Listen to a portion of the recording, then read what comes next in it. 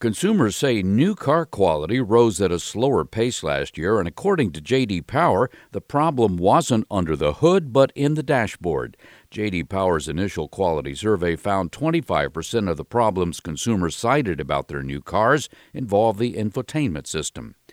Microsoft says it will release its new version of its Windows operating system October 5th. Windows 11 will update Windows 10, released 6 years ago. The release is free and will be phased in, meaning that new eligible devices will be offered the upgrade first.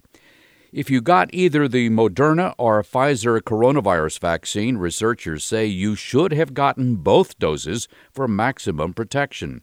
Northwestern University researchers explored the role of antibodies in preventing the virus. They found the second dose greatly increases durability. I'm Mark Huffman. Learn more at ConsumerAffairs.com.